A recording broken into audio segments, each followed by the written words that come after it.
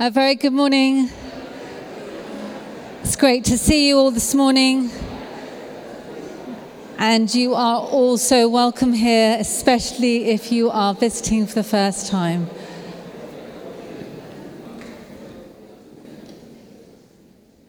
Good morning. I love that, Rachel. You've got a lovely rug around you. That's gorgeous. We're all to do that for next week. If you've got a Bible, turn with me to John 8. It's great to see you this morning. We're carrying on our new series this morning, Living Out Loud, looking at how we can live and share God's love to the very many people we all meet every week in the course of our day-to-day lives. Whether it's work or at the shops, visiting people at hospital, or wherever we find ourselves, we'd all like to be sharing something of our faith in Jesus in ways that fit who it is that God has made us to be. And in the run-up to Easter, we're going to be looking at the gospel accounts of the life of Jesus, from Jesus' encounters with his disciples who gave up everything to follow him, through to those who had no idea of who he was. To see what we can learn from the way Jesus interacted with those around him so that we can do what Jesus has called us to do. Last week we were looking at Matthew 28 and 22 and the four corners of Christianity and how God has called us to go and make disciples, teaching them to obey everything Jesus commanded, to love God with all our heart and soul and mind, and to love our neighbours as ourselves. And this morning, we're going to carry on looking at the many and diverse ways each of us can live and share God's love in everyday ways, to those around us, in ways that sit comfortably with us, in ways that fit with the unique God-given flavour each one of us has been given. So if you've got a Bible, turn with me and let's look at this story together. But before we go there, let me just pray. Oh Lord, we are so grateful to be able to come together this morning, this moment, this time, to seek you together, to allow you to, in our lives deeper, to come and be able to be here in such freedom, to stand shoulder to shoulder with one another, to get to know each other better. Lord, we welcome you in our hearts again this morning. We welcome you, for you are who you say you are. You are the King of Kings and the Lord of Lords. You're the extraordinary Saviour who calls each of us by name again and again and again. And you never stop calling us. You never stop loving us. I thank you, Lord. I thank you, Lord.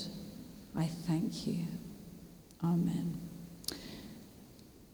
So, let's take a look at one of these stories from the Gospel that might give us some kind of insight into the way Jesus interacted with those around him.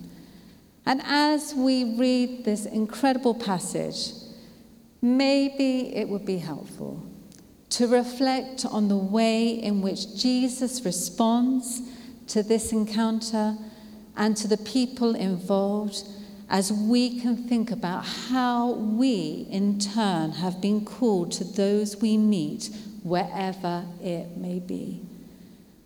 John 8, starting in verse 2. Early in the morning, he came again to the temple. All the people came to him, and he sat down and began to teach them. The scribes and the Pharisees brought a woman who had been caught in adultery.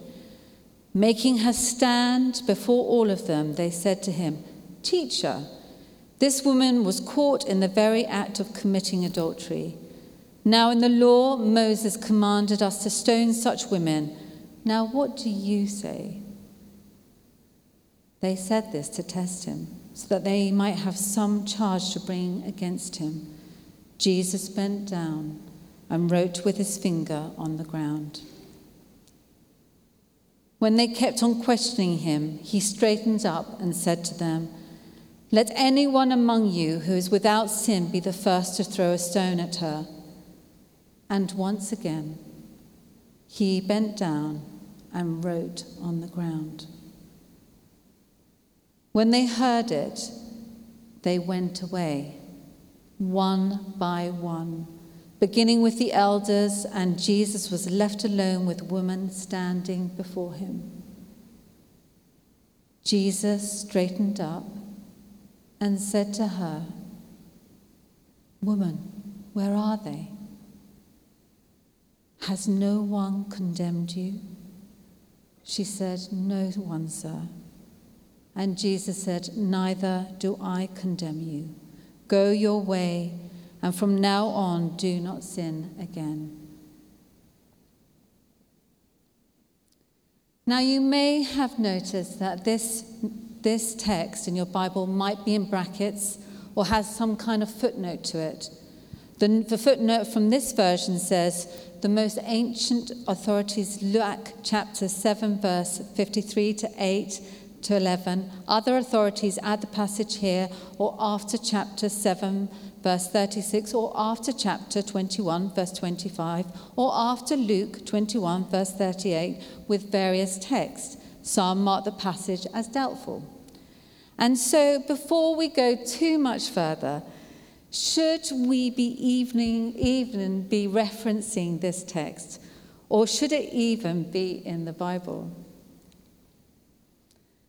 Well, despite the questions of authenticity, this passage is generally accepted by the church as being part of the scriptures, which is why we find it in all our Bibles, even if it does have comments and explanations at the footnotes. Some scholars say that the story and the way it's told carry the ring of true encounter between Jesus and a person whose life is in moral freefall.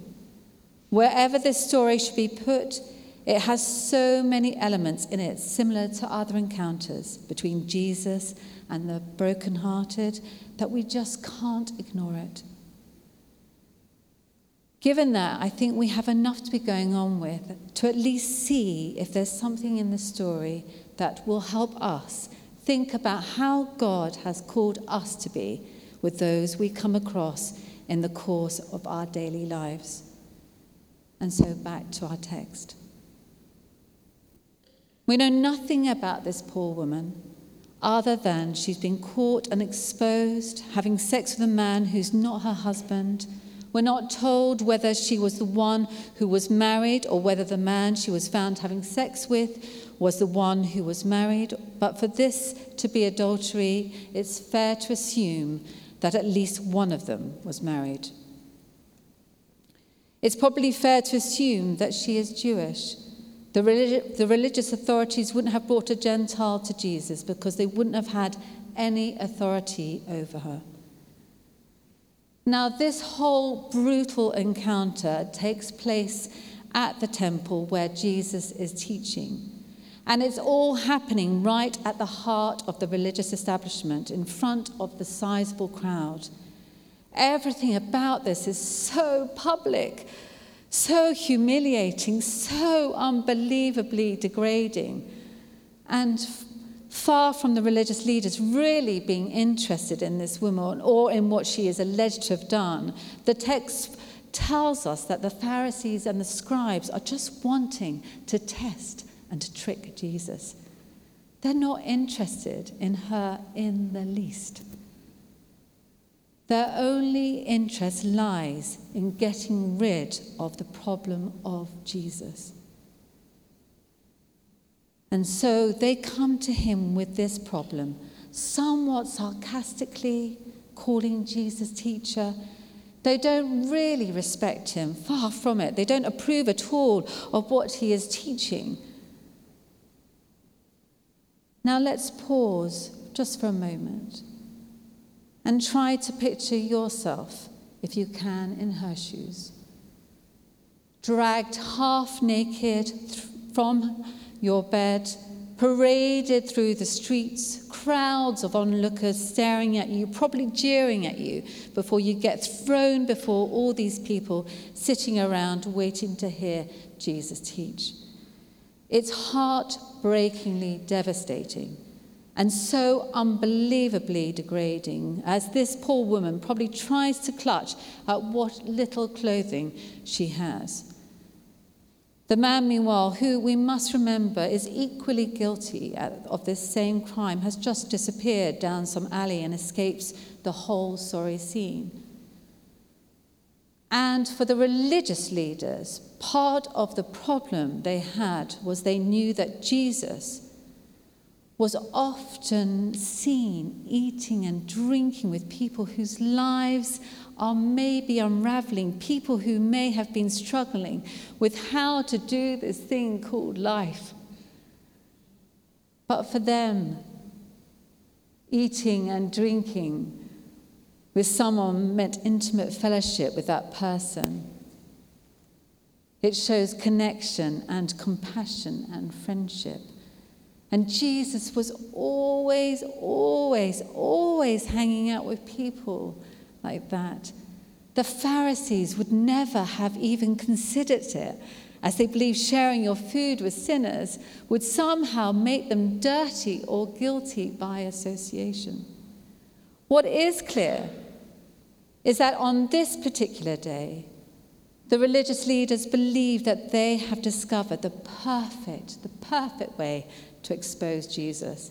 And so they quiz him and try to trap him. Have a look at verse 4. Teacher, this woman was caught in the very act of committing adultery. Now, in the law, Moses commanded us to stone such women. Now, what do you say? They said this to test him, so that they might have some charge to bring against him. Everyone watching would have known the requirements of the law, which the Pharisees quote for Jesus' benefit. Both Leviticus and Deuteronomy give the command that those who commit adultery should be put to death. What's interesting is that they only quote part of the law of Moses. They say, now in the law of Moses commanded us to stone such women, when what the text actually says is, if a man commits adultery with a man's wife, with his wife or his neighbor, both the adulterer and the adulteress are to be put to death. Now, I'm not condoning the death penalty for adultery, merely to say that those law-abiding religious leaders appear to be selecting just the bits of the law that suit them and suit their needs. And so how is Jesus going to respond? Firstly, there is the requirements of God's law. If Jesus claims to be from God, surely he will know all about the requirements of the law. But if Jesus doesn't give in to their demands and doesn't stone this woman, the religious leaders will accuse him of ignoring God's word. But then secondly, there is the requirement of Roman law. Because the Roman authorities had made a death sentence only something that they could order. And so if Jesus gives in and joins in with the stoning, the religious leaders will accuse him to the Romans for breaking Roman law in the hope that he would then be arrested. So what will Jesus do? Will he break God's law, or will he break Roman law?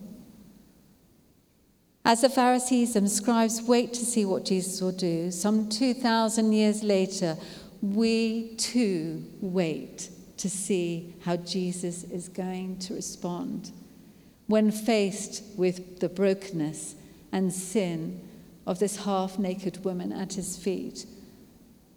We may not be quite so focused on whether Jesus will uphold Mosaic or Roman law, but we really do want to know how Jesus is going to respond to those whose lives are unraveling, or to those just caught in a deep and difficult patterns of behavior. How will Jesus respond? How are we to respond?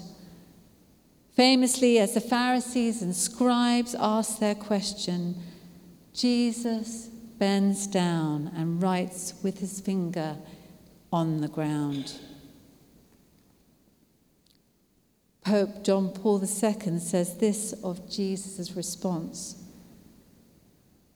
by his silence, Jesus invites everyone to self-reflection. The religious leaders, partly hoping to trap Jesus, or at least hoping to see this woman judged accordingly, can't have been expecting him to turn things onto them.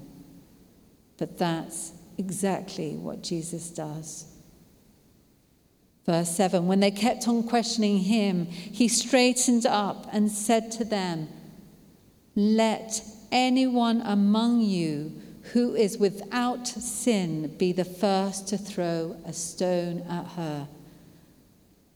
And so the accusers become the accused, and those wanting to shine a spotlight on this poor woman's vulnerability and shame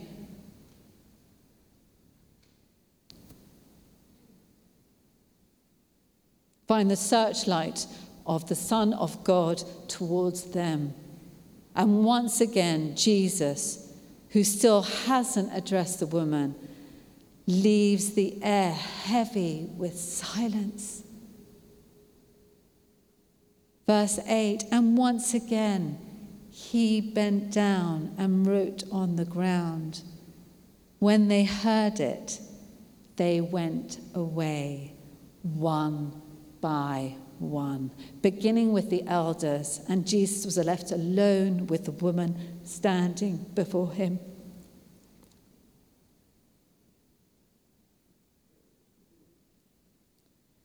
As we think about what Jesus was doing, writing on the ground with his finger, we could speculate endlessly about what he wrote. The text that most obviously comes to mind is the account of the tablets of the law being inscribed by the finger of God. And so maybe Jesus means for us to have this image in our minds. Here is God in the flesh writing the law in the dust of the earth. Whatever Jesus is writing, the silence, the space, the pause left for the Pharisees and scribes gives room for us to put ourselves into the scene. Whatever Jesus is writing, the effect is to cause everyone present and everyone who reads this passage to reflect on our own most serious struggles and recall our most morally embarrassing moments. In the silence, in the pause, it is as if each one of them, and indeed each one of us, is standing themselves and ourselves half naked and exposed before God and crowds of onlookers, just like this poor woman. No excuses, no justifications, just the clear acknowledgement of each one's guilt. If we had been present that day before Jesus as he wrote in the dust, not one of us would have been able to stay as the accusers. Like all of them, possibly the elders first, each one of us would have walked away one by one, leaving only Jesus alone with the woman.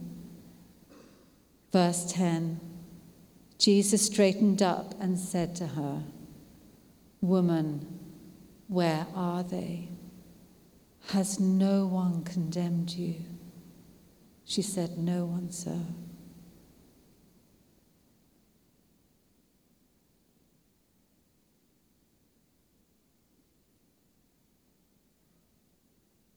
This poor woman, and in truth, The man who should have been alongside her was caught in the act of her sin and brought before the Lord, and one undoubtedly guilty. There was no getting away from the fact that what these two had done, both man and the woman, was in fact against the moral code of that time, and indeed the law of God. Both the man and the woman would have been found guilty, but the man had sloped off, leaving the woman alone to face the charges. And the truth is, all of us have been caught in the act by God. We may think that our thoughts and acts and our deeds go unnoticed and unseen, but there is nothing hidden from God. There are no such thing as private sin, and whatever particular wrongdoing we are guilty of, each one of us will have broken God's law at some point, probably at many points. It's not going to help us to say, but I haven't committed adultery or done anything serious like that. There's no point in us saying, yes, absolutely, you should condemn this flagrant sinner, but not people like me. I've only done small things wrong. And so just as we can imagine ourselves in the role of the accusers, so too can we imagine in the place of this woman. These men who have come to accuse, to judge, have shown by Jesus that they too deserve judgment.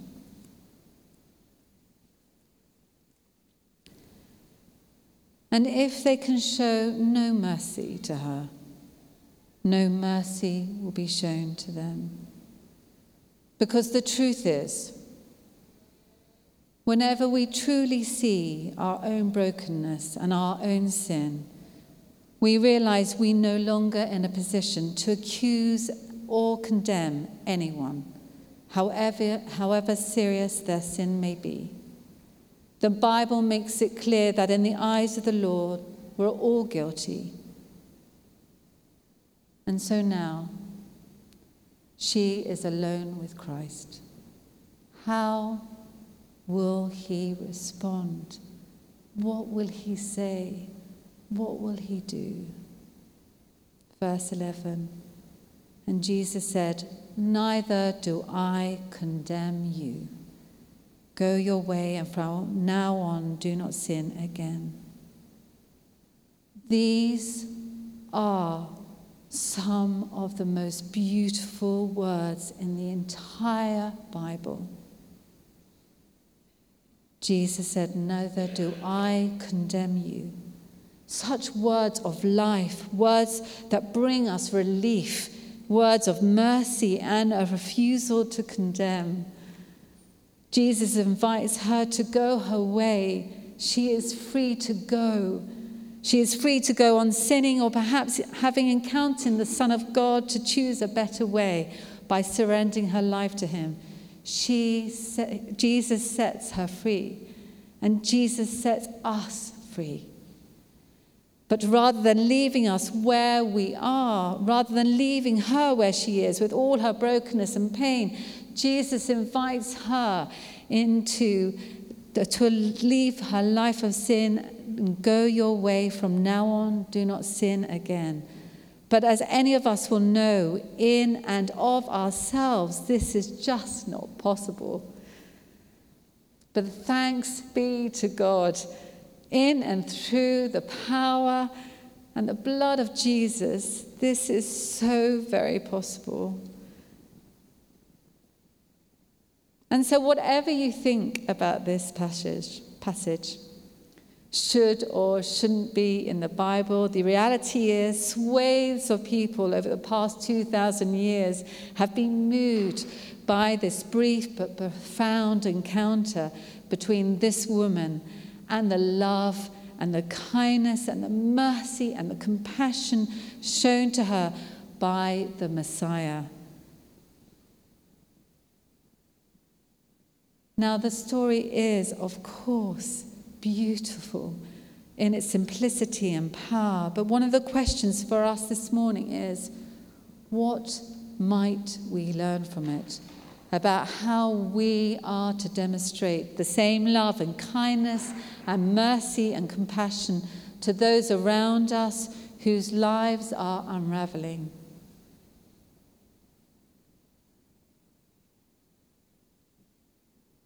Firstly, condemnation. Irrespective of her guilt, she has broken the law. She has been caught in adultery. But in spite of it all, Jesus doesn't condemn her. This is to be true of us as well, irrespective of what's going on in the lives of those around us. John 3:16 famously says this, "For God so loved the world that he gave his only Son, that whoever believes in him should not perish, but have eternal life." But the text goes on and says in verse 17, "For God did not send his Son into this world to condemn the world, but to save the world through him." Jesus didn't come into the world to condemn us, and that's why he doesn't condemn this woman. To condemn her for her actions would surely undermine the very purpose to which the Father sent the Son into the world. And yet many believers assume that condemning the sin and the sinner is exactly what we're supposed to be doing. Surely, criticizing, judging, or condemning those who have no faith in Jesus for the way they are living their lives undermines the very purpose of the gospel of Christ. Surely it is Jesus and not the Pharisees who should be our example for how we are to live in this world. The second thing is sin. Do you see the way in which Jesus doesn't really respond to the question, but he remains silent?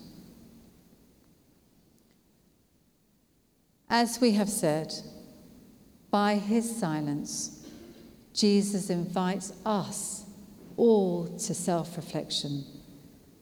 Instead of condemning others, Jesus calls each one of us to consider what's in our own hearts and lives.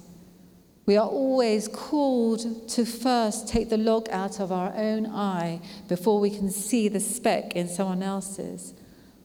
Our own struggles, our own poor choices, our own sin, our rather large plank where those of others are to seem like mere specks of dust. The invitation from the Spirit of God is for us to consider our own sin before God rather than focus on the wrongdoing of others. If we desire mercy ourselves, we need to be eager to show mercy.